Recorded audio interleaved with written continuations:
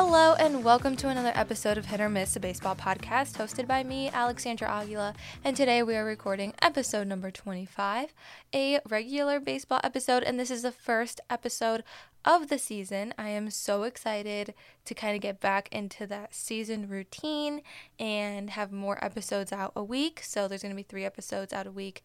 We're going to start off on Monday and Thursdays with MLB episodes, and then we're going to have a Cubs episode in the middle of the week. Still trying to figure out when's the best time possible to get that episode out, but definitely that's going to be the schedule from now on since we have more to talk about. The season's going on. We have games basically almost every single day until All-Star break, and things are looking good. I'm super excited to talk about the things that we saw on opening day and opening weekend last weekend, since it's now Monday. But yeah, we have tons of to talk about. We're going to bring back the hit or miss segment. Things are going to be great, and let's get into it. All right, so the first thing I want to talk about is just what was the best out of opening day / weekend, what we saw, what was really cool to see. So baseball officially started on Thursday, March 30th, and we had a couple of games. It was pretty exciting because most of the games were like division matchups. We had the Brewers and the Cubs, Orioles and the Red Sox, the Marlins and the Mets played, and then Pirates and Reds, and a couple more teams after that. But super cool to see those division matchups. I always think those are fun just because win or lose, it definitely depicts on your standings there the day after. So looking pretty good. I enjoy those, especially since I'm a Cubs fan. Always facing the Brewers is very fun to watch. But anyways, yeah, we had a lot of those this season, and they were pretty good for the most part. So excited to talk about those. And the attendance was kind of racking up this season on opening day. A lot of people out to see their favorite teams. I definitely did attend opening weekend in a ballpark, not in Chicago, but I did go to opening weekend, that opening series. And Cincinnati had a lot of fans for the first time in a while. I feel like Cincinnati has been kind of quiet. Yeah, they don't have the best baseball team in most recent years, but I mean, they have Joey Votto, they have Jonathan India to be excited about, and I mean, opening day, they were excited about Hunter Green. I mean, there was more than 100,000 people in the streets of Cincinnati cheering for the Reds. That's crazy. They've never had that happen before, and to see that in this day and age is pretty cool, especially for a team who last year pretty much finished close to last place. So super cool to see that. But obviously Hunter Green is a guy that you want to cheer for.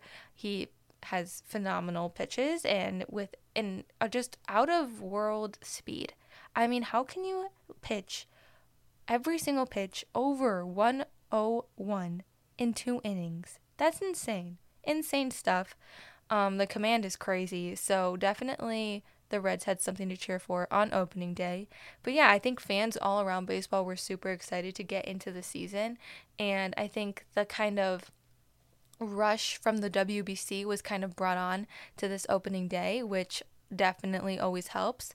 But yeah, a lot of fans are excited to see more action now that we have the new rules implemented, which we will talk about later, but they're definitely adding some positives in there, as well as maybe some, not negatives, but difficulties, I would say. So that's definitely something that's been impacting the game, as we've seen early on.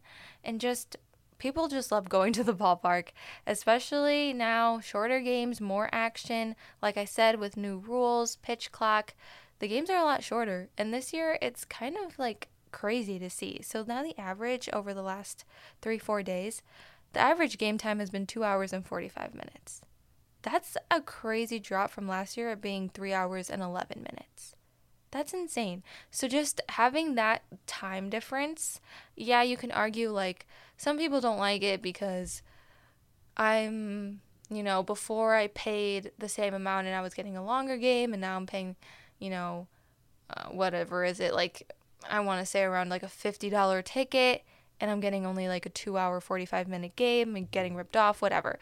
You can argue that, and at some point, I do see that, but at the end of the day, I feel like I would rather have 2 hours and 45 minutes of baseball knowing that I get hit after hit, amazing outfield plays, amazing infield plays, than sitting there for 3 hours, literally like spending more time watching the pitcher in his windup or watching the pitcher just stand on the mound and the ball is not in play. I think that is definitely a trade I'm willing to make, and a lot of baseball fans are willing to make too. So some mixed emotions about that, but overall, I feel like the faster games is doing its job, which was keep people entertained and bring more fans to baseball. That's definitely going to help if the games are a lot shorter and there's a lot more to watch. So it's doing its job in essence.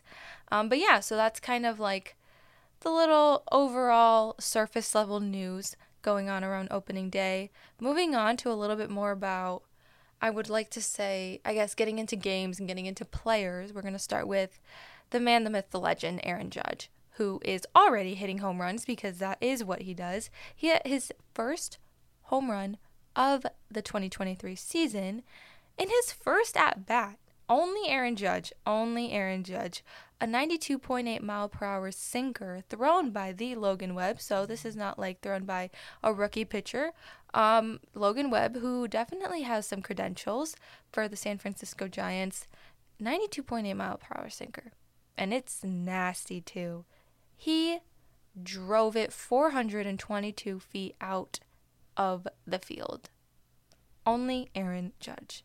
Of course. So he's definitely on a great stride for hitting his mark. Probably what he did last year, hopefully even more. But honestly, won't be a surprise if he surpasses it and beats his own Yankee record. But on top of that, he also homered in the series finale 2 days after his first home run off of an 87 mile per hour slider by Stripling, also against the Giants. He hits homers. That is what he does. Insane. You know, it was actually really funny. So I attended game 2 of the series. That's the only game Aaron Judge didn't hit a home run. Of course. But can't have it all. I did get a Stanton home run and a Josh Donaldson home run. That's rare. So super happy about those. We did lose. Yankees did lose. But ultimately, Aaron Judge, I mean, come on. Like I said, he's already on a steady start for hitting his accomplishment that he did last year, which was 62 home runs in a single season, we all know. And that's the most by any Yankee. So could he beat it? I wouldn't be surprised. I do not have my doubts. But anyways, just really wanted to quickly touch on Aaron Judge, who is already having a phenomenal power hitting season. Maybe an overreaction, because that's what we do. All baseball fans do is overreact after day 1 of opening day. That's what we're known for. And you know what? I love it. Okay, so let's move on. Let's talk about some MLB debuts. So this season, we had a lot of debuts, not only from prospects, but as well as guys from out of the country. So something really cool that MLB did was that all rookie players making their MLB debuts were wearing a commemorative patch that said debut on it on their jersey, so you know it was their debut. And they only wore it for their debut game, and then later it got to be like authenticated and then put in like a special case and everything for them to have it forever. But how cool is that? Just to like experience that, kind of like a little token of appreciation, or just something to add on to that amazing day and the amazing feeling of getting your MLB debut. So that's pretty cool. But yeah, so a lot of those players, soon to be stars, making their major league debuts this season. A few of them: Anthony Volpe, you can't get enough of him; Kodai Senga, Jordan Walker, Miguel Vargas was a surprise to me. He did play with the Dodgers last year, but this is his first season getting the start on opening day. Really excited about him. Definitely a guy to talk about later. But let's talk about who we're talking about right now, who everybody's talking about right now.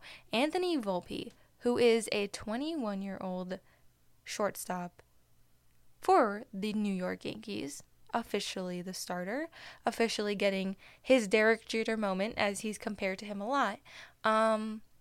He's crazy. It mind blows me what this kid can do. He's a kid. He's literally a kid, 21 years old. He is starting for the New York Yankees. He's only played 22 games in AAA. 22 games in AAA. He's rarely had a minor league experience compared to some other guys, who kind of racket up the system. But he's just a tremendous player. He was ranked number 1 in the Yankees prospect system and then number 5 in MLB, in Major League Baseball. So around everybody, he was number 5. Crazy. I mean, honestly, I am super excited to see what the 2023 season has in store for Anthony Volpe. He's just a phenomenal player, was a phenomenal player in the minor leagues, the short time that he was there. Spring training, he really showed what he can do and what he has to offer, and I'm super excited for him to get the start this season as he is the starting shortstop for the New York Yankees. Isaiah Kiner Falefa, IKF, who was previously the shortstop, I don't even know what's going on with him, to be honest, right now. He's getting tossed around, moved around. He's getting tried out in the outfield for some reason. Played center field, I think it was yesterday on Sunday's game, and did okay, I guess. I don't know. Still trying to work out the logistics there of what the Yankees have planned for him. Will he be a trade piece?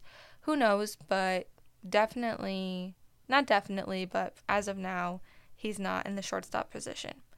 So Anthony Volpe takes his place, and super excited. Like I said, he had a lot to prove in spring training. Coming up, being a non-roster invite, I'm pretty sure. Pretty good feeling, and it's definitely a lot of pressure. He slashed 314, .417, .647 with a 1.064 OPS in 17 games. How many major league hitters could do that? Honestly, probably not a lot. And that's a guy with a ton of experience, a vet guy. It's just so crazy to me how this guy can construct all of that power and all of that mechanics and everything.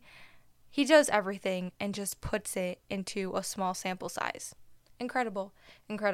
So far, he's had 9 at-bats. He's only had 2 hits, but it's expected. He just got his start. He's nervous. He has an impressive range at shortstop, and that's probably one of the reasons that pushed him and helped him to be in this Yankee starting lineup. But just the athleticism that he has as short, and then the ability on the bases is really something that I think kind of was the opposite of the deal breaker, the deal maker in a sense, kind of told the Yankees, yeah, this guy is going to be on our opening day roster.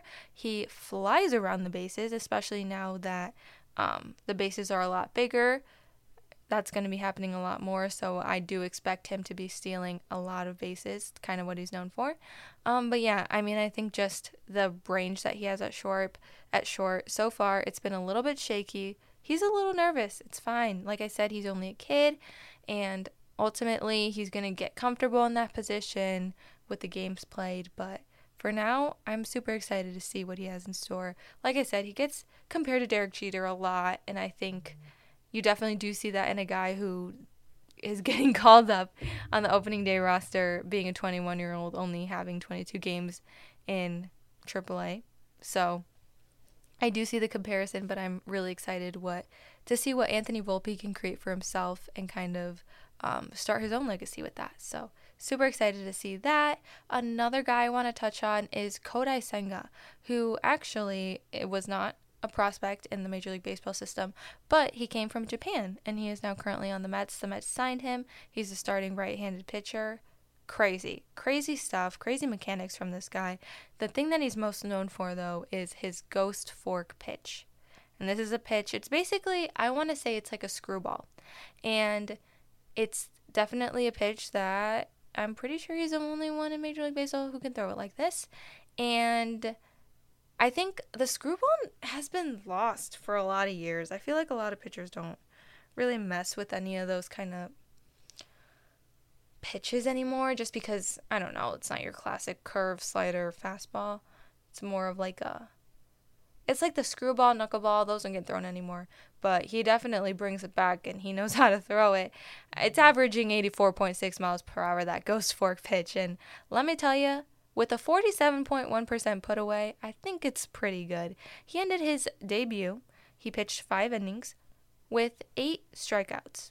That's really good for a guy who's his first time pitching against U.S. baseball players, against the major league level. He walked 3 and gave up 3 hits, but for the most part, I think he did great.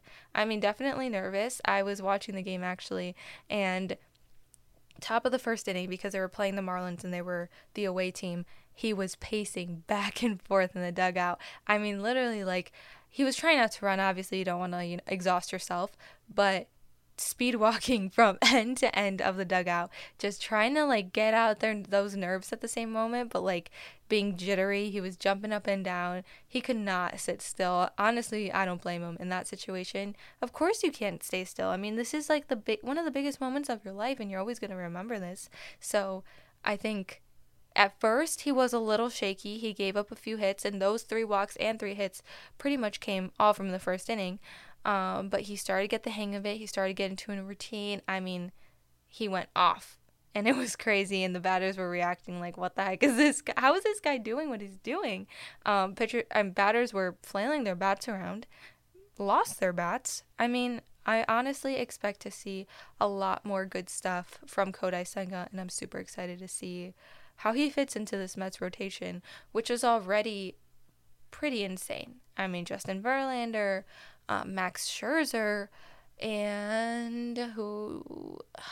There's one guy, Chris Bassett, who are just tremendous athletes in themselves, and now getting added Kodai Senga. I mean, what really more could you ask for? So I think perfect fit, and I'm super excited to see how he can kind of adapt to this major league setting.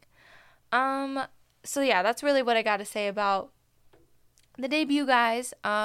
Speaking a little bit on Miguel Vargas, I was just, like I said, I was kind of surprised him getting the start. He is a really good player, but we saw in spring training that he did have a kind of injury, and I think it was something, one of his fingers, either the thumb or the pinky, but it was kind of odd because he was one of the only players who I think has ever done this before, but he was put in the lineup, but he couldn't swing the bat.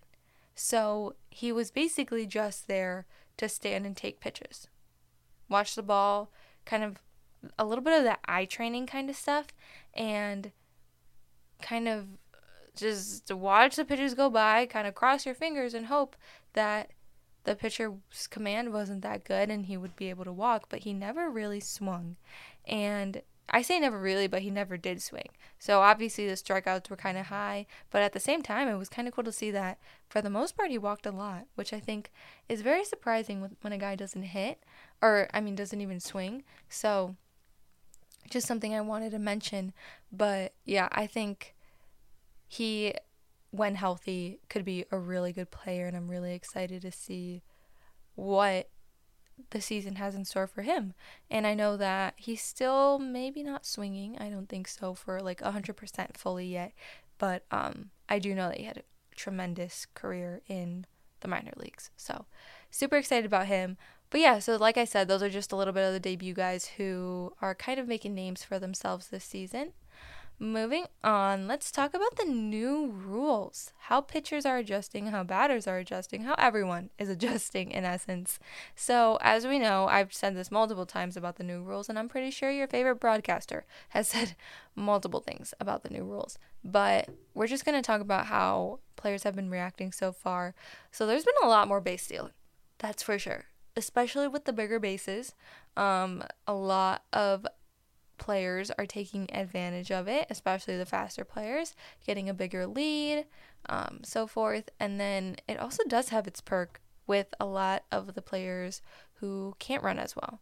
We're talking Vogelback, we're talking Rowdy Tellez, who are kind of maybe getting that opportunity to steal a base just because of how big the bases are, a lot closer proximity, things like that. So that's pretty interesting to see and pretty cool to see, keeps it interesting.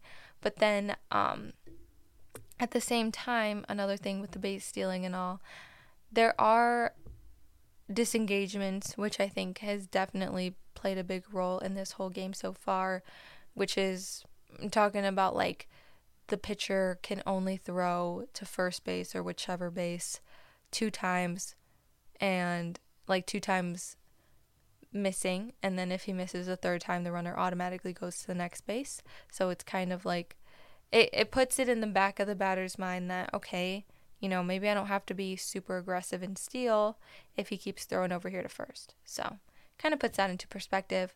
Another thing, the pitch clock, definitely an adjustment as automatic strikes and balls are getting called left and right. Definitely something to get adjusted to. And it's kind of confusing because, like, you read all these articles or you read all these tweets and they're, like, saying different things about the pitch clock, like, regarding rules and regarding the logistics of it. But then you go to a game and you're like, wait, what? Because so far I've been to a couple spring training games, and then I've been to one regular season game recently, and I always look at the pitch clock, and I don't think it's ever synced with what the umpire is, like, doing. Because, like, I know that, like, you have until the 8-second mark to get into the box, or the pitcher has until, like, the 3-second mark to begin his windup, or the 5-second, whatever it is. I know that there's specific timestamps that you have to be doing something, whether you're the batter or the pitcher. But I'm looking at the pitch clock, and I'm looking at what's going on in the field, and something isn't adding up. And I feel like a lot of the times when something happens and there's a violation, whether the pitcher took too long or the batter was just not in the box at or fast enough at the right time, it never, like, adds up. Like, for example, when I forgot exactly what situation it was, but if we're just going to put out a picture out there. If Garrett Cole was starting his windup, let's do Clayton Kershaw because he's a guy who definitely has a longer, per se, windup to throwing his pitches. If he's starting his windup at 2 seconds, right, or even at 1 second, and he makes the pitch across and there's no violation, but it definitely took more than 1 second for that pitch to come out, for that ball to come out of his hand. Like, I'm confused. And I know that, like, the umpires don't necessarily keep eye on the clock itself at the games. They have, like, some sort of, like, device on them that buzzes if the timer has run off. So I think there may be, like, a little bit of, like a situation or a miscommunication between what the umpires are, like, who's managing that game clock and then who's managing the stadium game clock. And even on the broadcast, because you always see a violation, he's out of time.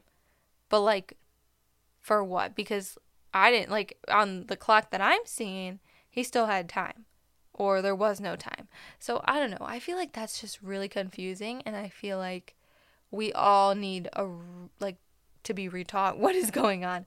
But anyways, just want to talk about that for a couple of seconds. Let's talk about how there have been quite a lot of discussions about quick pitching now, kind of going back to that pitch clock by pitchers. I mean, not really a big deal.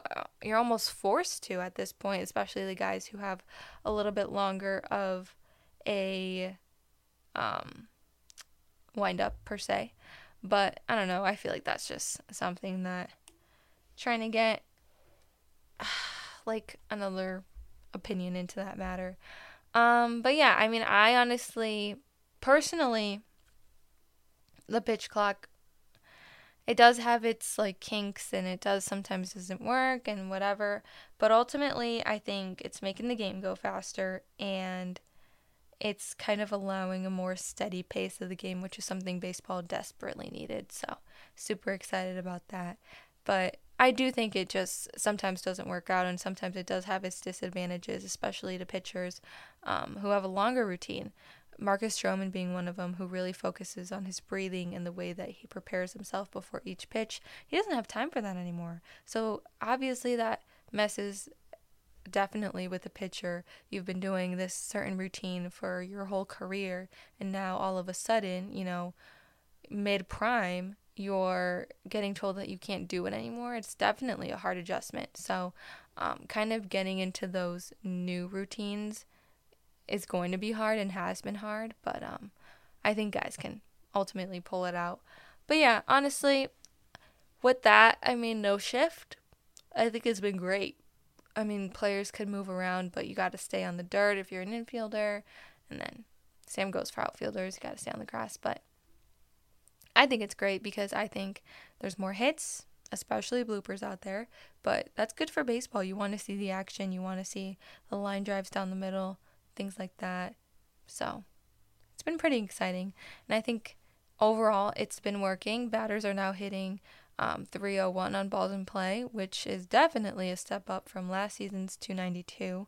Not a huge margin there, but definitely something that catches the eye.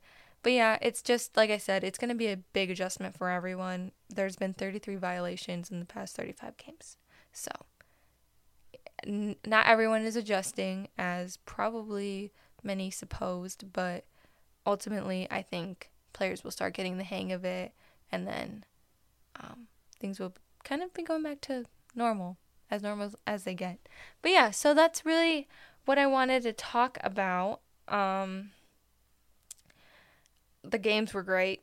I think so far the season has been really good, especially the series, especially the games which have been played by kind of more of those underdog teams, talking about the Orioles, the Marlins, who I think definitely struggled last season, but have kind of taken a step up, and I'm kind of excited to see what kind of those underdog teams have in store for them this season, and then kind of seeing every team's future as everybody plays everybody this year. So definitely has something to do with the way that teams are going to go on from here on out. But yeah, so that's really what I wanted to talk about baseball stat-wise in this episode. Moving on to kind of a little bit of a different segment, I want to talk about my opening day experience, which really was an opening day. It was the second game of the season, but technically opening weekend and so forth. So yeah, I got the opportunity to go to New York for opening weekend, which was so fun. I was so excited. I attended game 2 of the Yankees and Giants series, and that was my first Yankees game on Saturday, and I was pumped. I took the subway, got off at Yankee Stadium. Love that because literally beautiful view of the stadium right when you get off of the train. So props to New York for doing that, but tons and tons of people. Love seeing everybody in their Yankees gear on the train. Something really cool to see.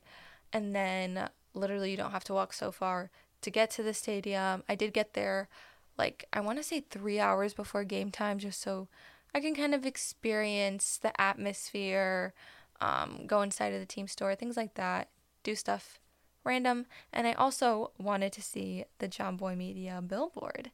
So I am a very big Jomboy Media fan, following them for a while, especially talking baseball, talking Yanks, everything else of that sort, from GeoGuessers to watching them watch someone out of their window for 20 minutes. I watch it all. The office vlogs, love. So definitely a big fan, and I really wanted to see their billboard, and I got to see it. I almost cried. I was a little teary-eyed. It was pretty cool to see, but yeah, props to them for doing what they do and doing a fantastic job at it. But yeah, so that was something I definitely wanted to check out. But getting into the stadium was pretty cool because we went into the team store prior, and once you got in the team store, you basically couldn't leave. You had to stay in that surrounding area because they already scanned your ticket. So we waited kind of outside by the Hard Rock Cafe, and it was a beautiful day. It was supposed to rain on Saturday, but the rain ended up holding out. It was 70 degrees. Wonderful day for a baseball game. So, so then we entered the stadium through a different way, which was pretty cool, and then we walked around, and the first thing I immediately wanted to do was get in line for the Aaron Judge 99 burger. I've seen it everywhere on my social media, and I needed to get one. And they were only selling, quote unquote, 99 because obviously, his number, we know that. So that was definitely something that I really wanted to do, and kind of the reason why I got there early as well. And I'm running around the stadium. I'm asking everybody, do you know where I can go to get this? Do you know where I can go to get that? And literally nobody knew. None of the vendors knew. So I was like, okay, well, I don't know where I'm going. I've never been in the stadium before. So I literally think I ran around the stadium 2 times to try to find this place where they were making and selling the burgers. Ultimately found it, and the line was so long. And I was like, oh my God, I don't think I'm going to get it. We stood in line for about, I want to say like an hour. And they have like, kind of like a little, I don't know what a count, like a counter, I think. And when somebody orders, they type in the number so that you can see how many they've made so far up until they get to 99. So when I tell you I was stressed in that line that I wasn't going to get one, and it kept going and going, I was like 10 people out and we were at 92. I was like, you know what? Because there was no limit on how many you could get per person. So, I mean, if there's like a party of 5 in front of you, I mean, and everybody gets one, there you go. That's already 5 burgers down. So I was stressing and I was like, I'm not going to get this. I just waited an hour in this long line. But ultimately to find out, actually, it was kind of funny because the people in front of me got burger number 99. And I was like, are you kidding me? And there were Giants fans too. That was the funniest part. But I was like freaking out. I was like, great, I'm not going to get this burger.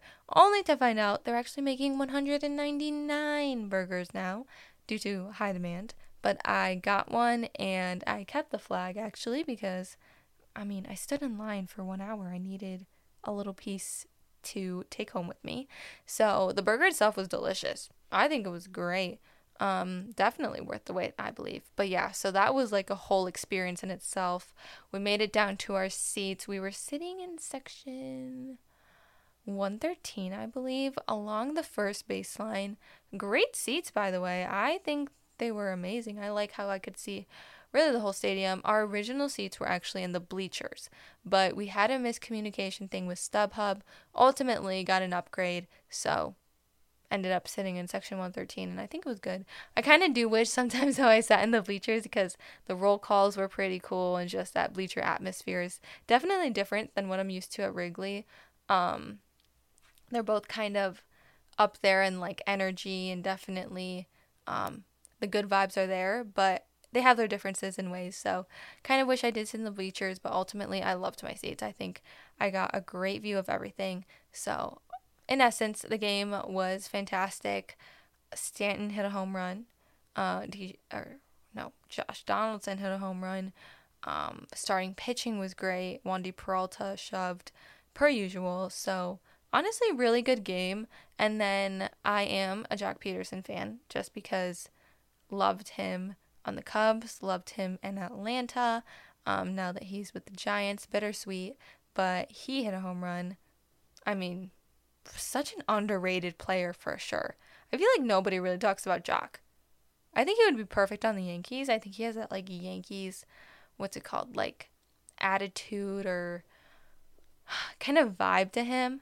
But anyways, I do think he has a very underrated player just because there is a lot of swing and miss with him, but the power is insane.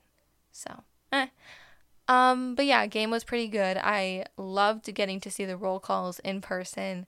Judge's kind of guardy thing that he did. I mean, come on, you couldn't get enough of that. Volpe, his reaction to everything. Love the roll calls. But yeah, and I think it was pretty cool experience to see in person, especially that being my first Yankee game, and I loved it. I think everything about it was really good. The Yankees did end up losing. It was a pretty back and forth game the whole entire time. The Yankees had the lead, then the Giants caught up. Giants had the lead. Yankees caught up. It was a whole big thing. Ultimately, the Yankees couldn't catch up by the 9th inning, and they were losing by quite a large margin. But anyways, it was a good game in the rain for the bottom of the 9th inning. It started to rain, and a lot of people were leaving, and it was really windy. It was kind of hectic, but it was a pretty cool environment. And actually, at the bottom of the 9th inning, I got to meet Jake Storiale from John Boy Media, which was so cool. I nearly cried. I was freaking out. I was like, no way, this is so awesome. He said hi to my family and I, and we talked. We watched the bottom of the 9th inning together, which was so cool. And definitely a moment I will cherish forever because that's probably one of the greatest moments of my life. Like watching a Yankees game with Jake at Yankee Stadium in New York. And it was intense too because it was during that replay call if the runner was safe at first or not. And ultimately he was not safe. But just getting to experience that was so cool. Such a great personality, such a great person. Also got to meet BBD at the train station, which was crazy, but great people. Love the company. I've been a fan forever. So that was something really cool that happened. Probably the best part of my trip. But yeah, that was amazing. But yeah, so then after the game, we rode the train home. Somebody did puke on the train, which did ruin half of my trip because I was not hungry after that. But New York things, it's all about the experience, and then left the next morning. But ultimately, it was a great opening weekend. I think the New York atmosphere is just so different than Chicago. Obviously, two major big cities with large sports fan bases, but the differences and similarities are really cool to notice, especially in person. But yeah, ultimately, great experience. Love opening weekend. Moving on to my favorite segment and the segment that is coming back, the hit or miss. So if you were not here last year for this, I do a segment at the end of each episode highlighting the team that was really a good hit and did well, performed well, looked pretty good in the short time. And the team who missed and who just did not make the cut and just didn't look too good needs to start picking it up. What the heck is going on? So let's start off with the hit team, the Texas Rangers. They're underestimated. Yes, they are currently undefeated. Maybe a little bit biased because they are undefeated, but they're undefeated for a reason. The team is currently batting .343 with an OPS plus of 162. A combined ERA of 3.67, a little bit shaky, but hey, we can work with that because the hitters are hitting, and they do have the stars. They have Seager, they have Simeon, but they also have Garver, a guy that you're going to probably hear about a lot this season, and so far they've been a fantastic team against a Phillies team who was in the World Series last year. Even with the new additions, they've beaten them. I think the Texas Rangers is some team that you're going to have to look out for. Maybe sneaky good. Maybe they're off to a hot start, and that's just that. But either way, they're the hit team for this episode. Moving on, piggybacking off of that, literally, the miss team, the Philadelphia Phillies. What the heck is going on? They are not looking good so far for a team who was in the World Series last year. And they didn't lose any or many of their players, except for, Jean Segura. And that's really about it. I mean, it really didn't do a lot of damage. You were hoping that it didn't. But this team has not performed well. They have not won a single game this season. And something's going on. Don't know what it is. They need to figure out the left field situation because it's currently not looking too great. Offensively, Kevin Harrison cannot provide much on the offensive side. Maybe the defense is there, but on paper, it's not looking too good. So that needs to get figured out ASAP. Are waiting for Bryce in order to shift everybody over. But, I mean, the timeline on that is not really something that's going to make an impact now. You got to do good in April. And he may be back in April. Don't know yet. But that's something that needs to be figured out. And I don't know. They're doing okay. For the most part, Trey Turner's hitting. Nick Castellanos is doing pretty good. With the injury with Rhys Hoskins, definitely a big setback. But on paper, the hitters are looking pretty good for the most part. But for some reason, it's just not adding up. I don't know if this Rangers team just kind of took them for a toll, and maybe it's just a short little stint. But need to get back on top of it. The pitching has been a little bit rocky, a little bit shaky. Definitely with your guys, Aaron Nola, Zach Wheeler, who are not pitching like what they're known for pitching. So, something that definitely needs to get figured out. That is the miss team for this episode. I honestly won't be surprised if this is the only time they're the miss team. So, I don't think they're going to be back here again. Maybe it's just a shaky start, rough start. They're going to get back on top of it because they got the good players, and Bryce is coming back soon. So, should be excited for that. Do miss Rhys Hoskins, though. But anyways, that is the hit or miss teams for this week's episode. And that concludes our episode. Another episode will be out on Thursday, and I'm super excited to talk about that one. But anyways, thank you guys again so much for listening, and you will hear from me on Thursday.